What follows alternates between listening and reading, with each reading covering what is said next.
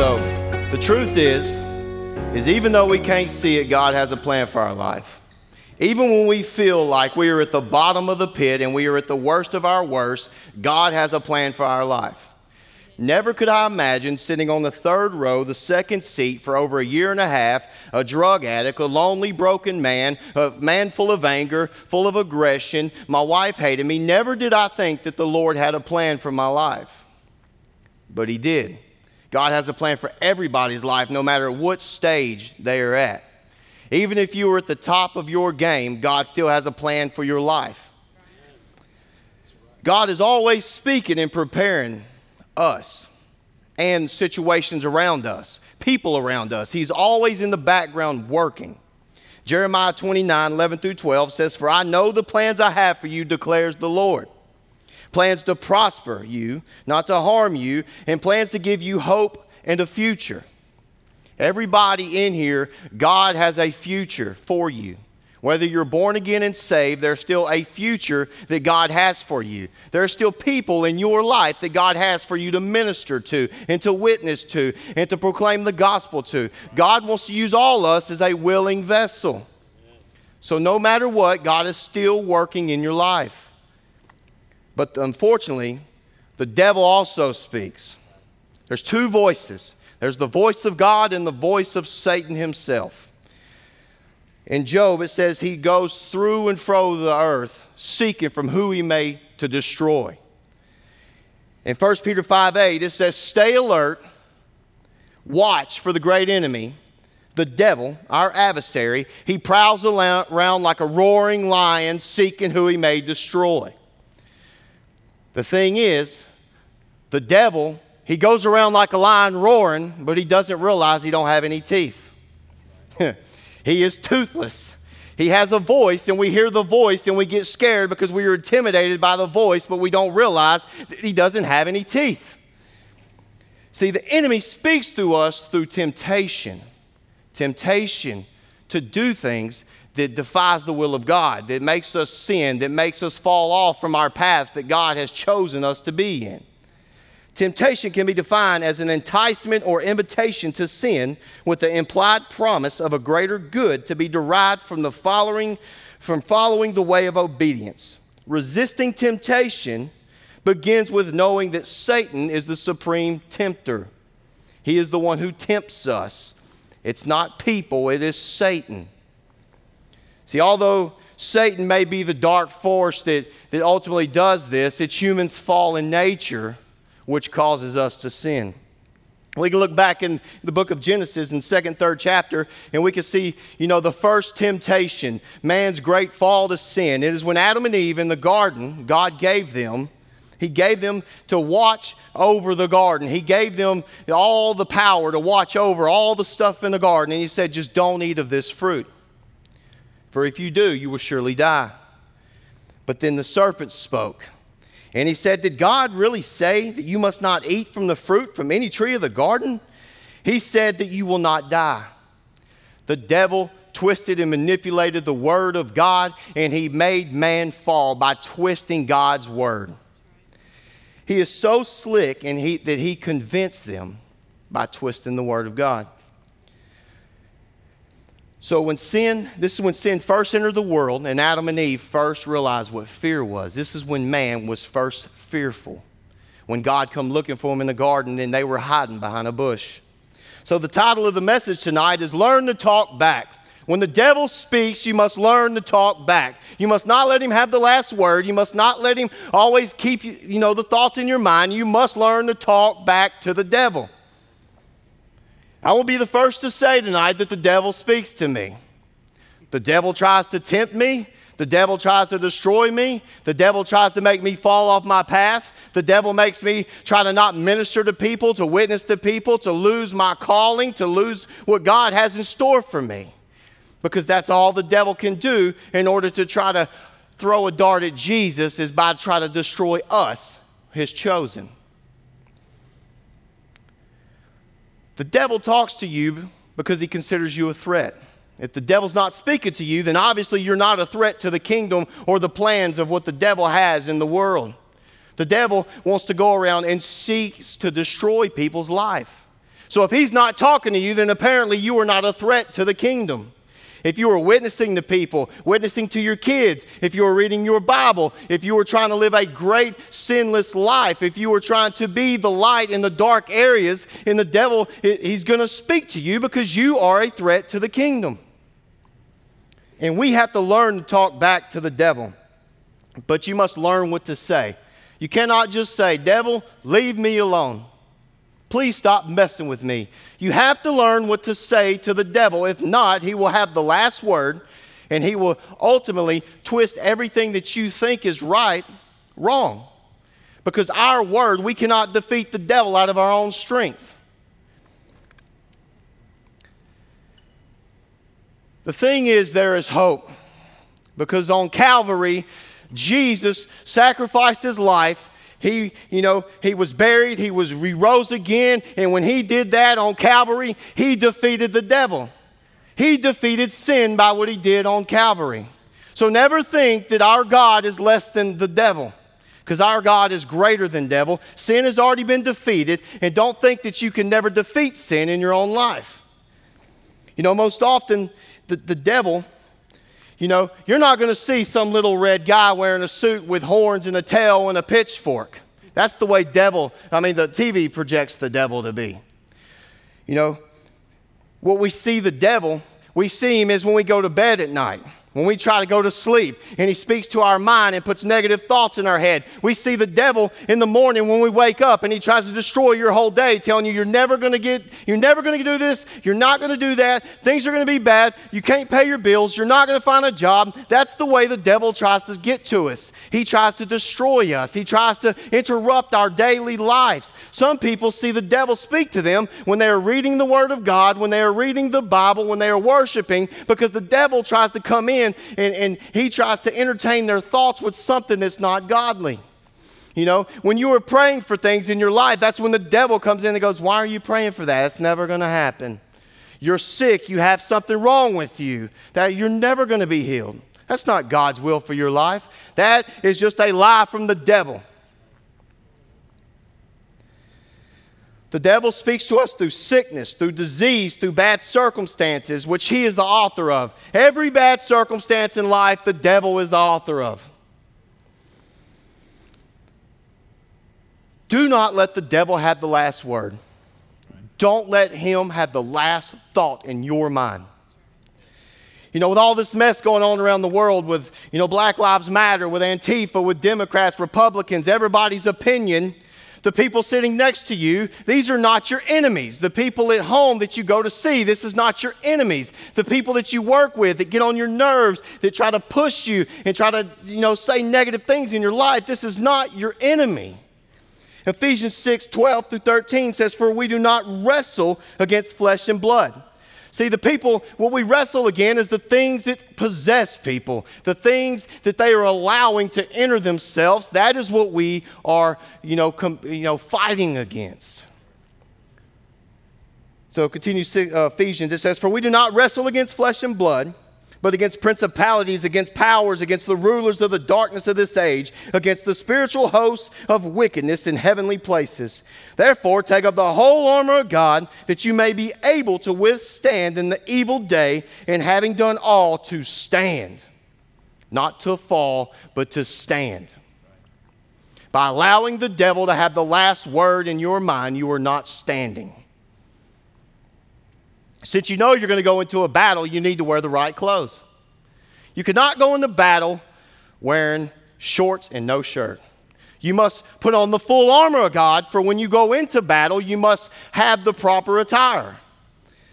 As you go on through Ephesians 6, it says, "Stand therefore, having girded your waist with truth, having put on the breastplate of righteousness, and having shod your feet with the preparation of the gospel of peace. Above all, taking the shield of faith, which you will be able to quench all the fiery darts of the wicked one." Everything which we've read so far is for our defense. They're all part of the dress to defend ourselves against the fiery darts of the devil. The helmet protects your head. The shield protects your feet, which is the gospel of peace, so you don't step on a landmine and blow yourself up. The loins are girded with the truth, a breastplate of righteousness, a shield of faith from the fiery darts. But when you get through all of these defensive articles of clothing, you have one thing left that Paul mentions. And this thing is actually to fight offensively, to fight back. In verse 17 it says, take the helmet of salvation and the sword of the Spirit, which is the word of God. The one way to fight back to the devil is by proclaiming the word of God over your life. That is the one thing that defeats the devil, the word of God. We have a mighty weapon that'll turn the devil around, and that's the word of God. There's nothing that the devil can do against the word of God. The devil has been defeated by Jesus Christ through the word of God. Through Jesus' sacrifice his life on the cross. It's in the Bible. It's the word of God. He has been defeated. The enemy has been defeated. Drug addiction's been defeated. You know, going by the store and saying, man, I should just stop and have a drink. The devil has been defeated. You proclaim the word of God over your life. When Satan tries to tempt you, you proclaim it over your life because the battle has been defeated. So don't you be defeated.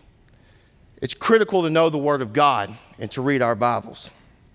So our verse of scripture today is going to be Matthew 4. We're going to be looking at Matthew 4. I'm going to read verses 1 through 2 first. It says, then Jesus was led by the Spirit into the wilderness to be tempted by the devil. After fasting 40 days and 40 nights, he was hungry. The tempter came to him and said, if you are the Son of God, tell these stones to become bread. We can recall in this passage of Scripture, it comes right after Jesus just been baptized. He was baptized, dipped in the water as he came out. The Spirit like a dove came. The heavens opened up and God spoke to him. He said, this is my dearly loved Son who brings me joy. The next thing you know, Next thing you know that Jesus goes into the wilderness to be tempted by the devil. Whether it was the water baptism or the spiritual experience, either way, Jesus was fresh from a great religious experience. And it's interesting to note that in Mark, it says that immediately he went into the wilderness. Immediately. He come out of the water, God spoke to him, Holy Spirit filled him, and he went immediately into the wilderness. Immediately, Jesus goes from being baptized to the moment of he's going into his next battle. One moment, Jesus is in total community with his friends, and the next moment, he's in complete isolation. One moment, Jesus hears the voice of God, and the heavens open up, and the next moment, he hears the voice of the devil, the voice from hell. One moment, Jesus is getting a word in the water, and the next, he's in warfare in the wilderness. See, immediately, Satan tried to separate Jesus from his sonship with God. Immediately. If Satan could lure Jesus into ignoring God's will, then Jesus would have disqualified himself to be the Redeemer of all mankind.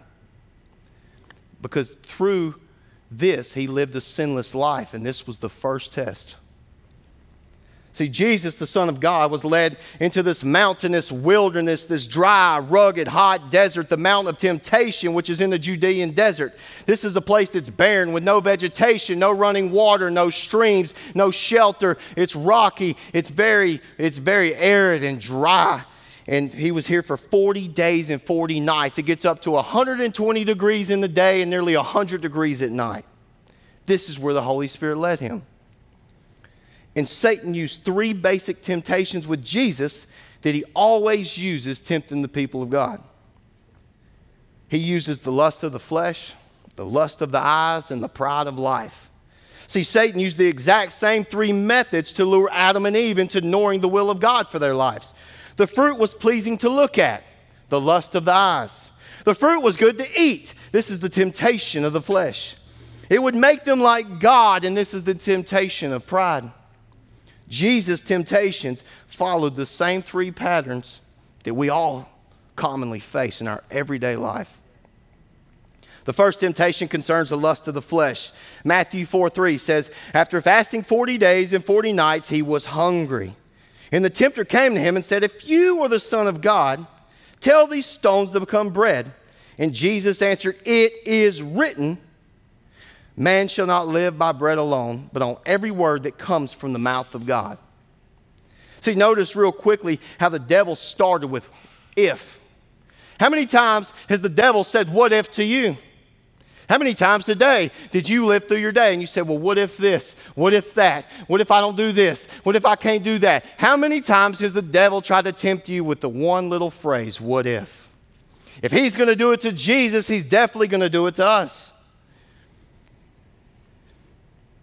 I could imagine at the end of these 40 days, Jesus being the Son of God who came in flesh and in human form, that after 40 days and 40 nights that his skin was dry, his lips were chapped. I imagine his eyes were bloodshot. I could imagine his hair is matted up. That 40 days in the wilderness in the dry, arid sun, that his skin is sunburned. He is dehydrated. He is thirsty. He wants something to drink.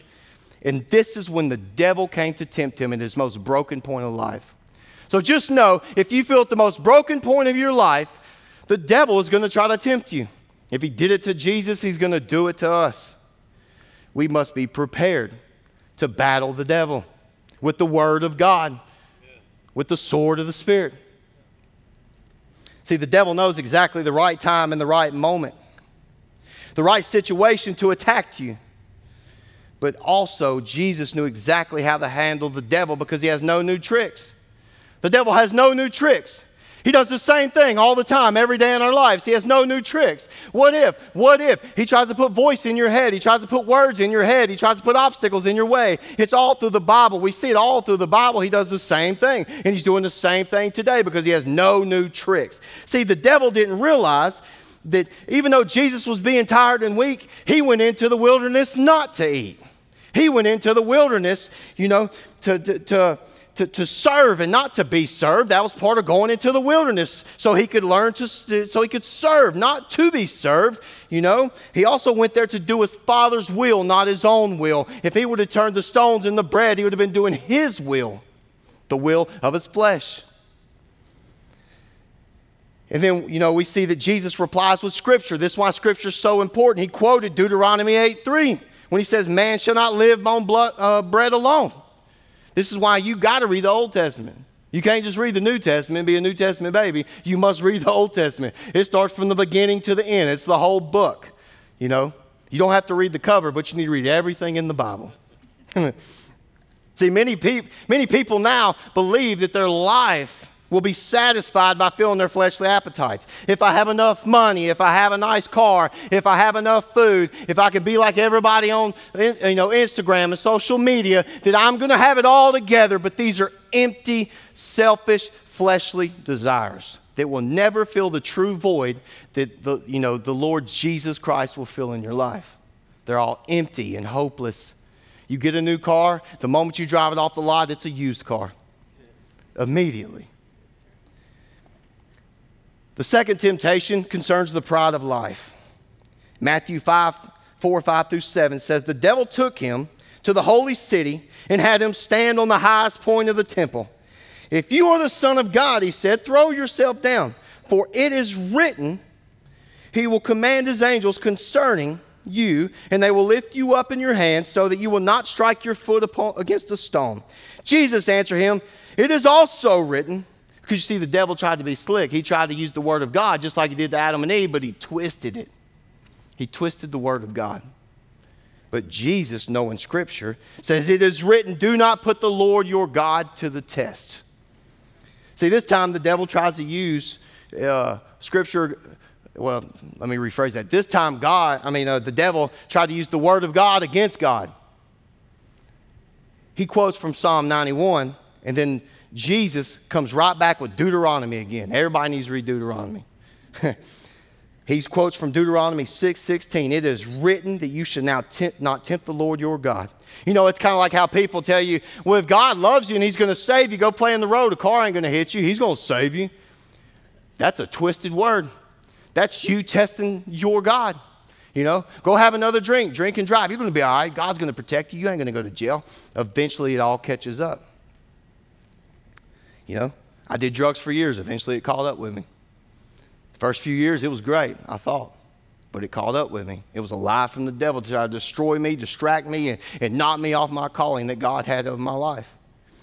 You know, the temptation shows us how important it is to study the Word of God, to know scriptures when they're being used out of context. You know, a golfer has a bag full of clubs. He's not going to use a putter on the green.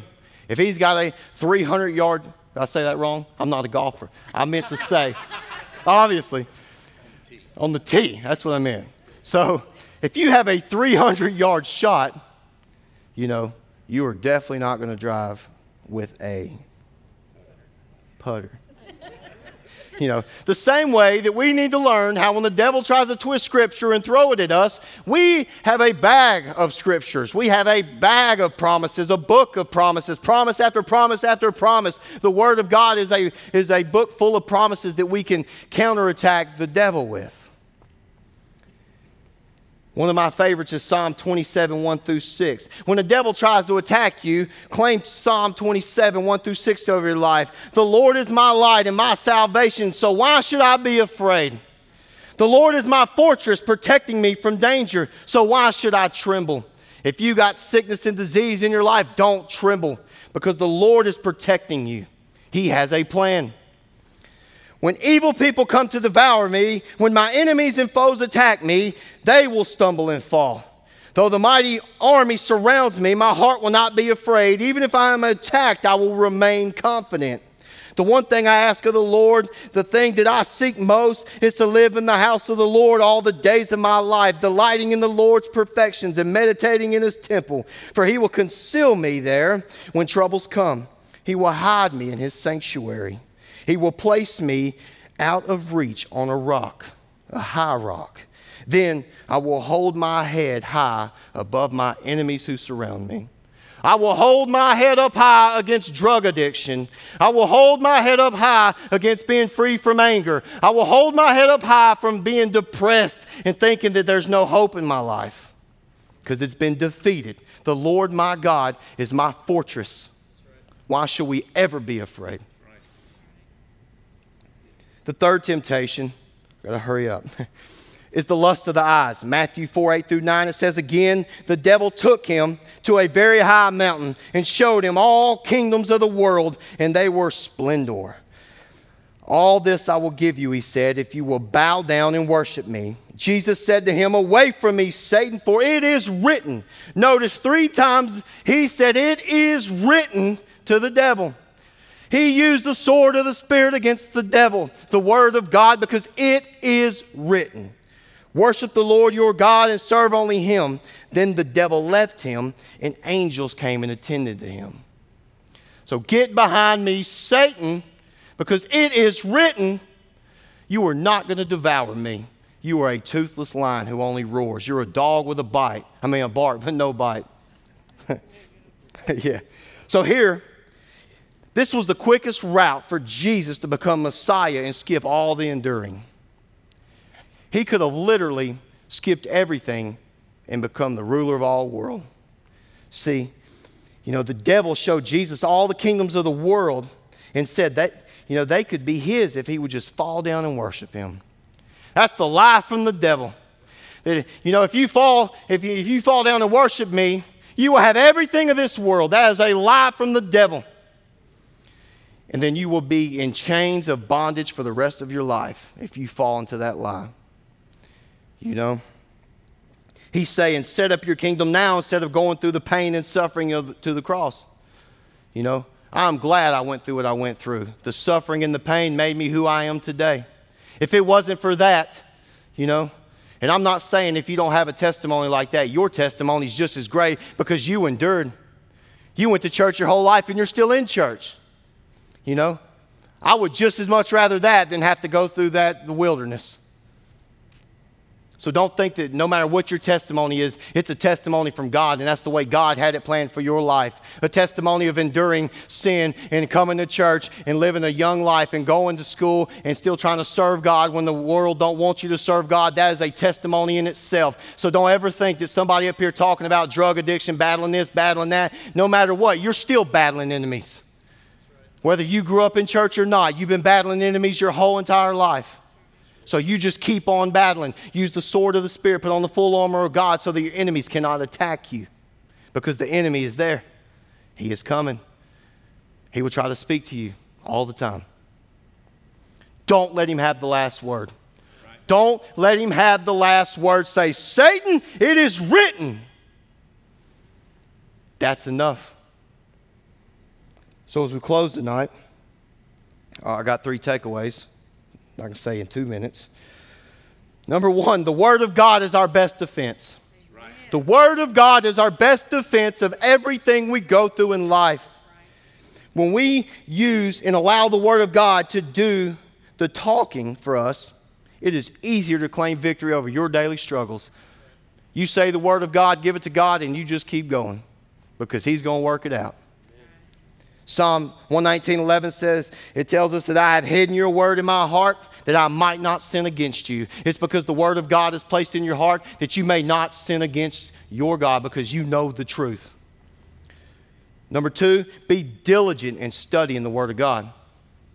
You know, you need to read the entire Bible, not just bits and pieces. You don't need to just look up a scripture every day, but try to read a whole passage. Not just go, what's the daily devotional, but actually read a couple of scriptures and meditate on them, apply them to your life. How do they apply to my life today?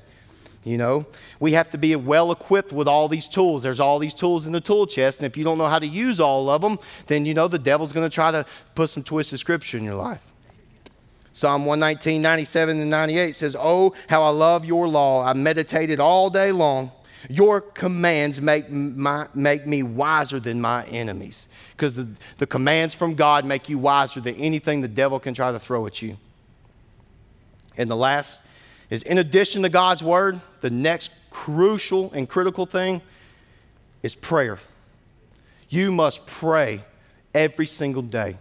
When you wake up, before you go to bed, when you're walking around like you got something wrong with you, you just pray and you profess the will of God over your life, and you tell the enemy that when anything comes around me, that God is my fortress, He is my shield, He is my strength. Why shall I be afraid? You know, this is what He told Peter in the Garden of Gethsemane. Pray so that you will not fall into temptation. You pray over your life so you will not fall into temptation. Lord, help me with my daily struggles and my battles, Lord, because you know that my flesh is weak. Know that when we do fall into temptation also, don't be stuck there. Remember that God is faithful. God is faithful. He will not let us be tempted beyond what we can bear. He will provide us a way out. You just cannot let the devil have the last word in your mind. You speak and you confess and you declare the word of God over your life.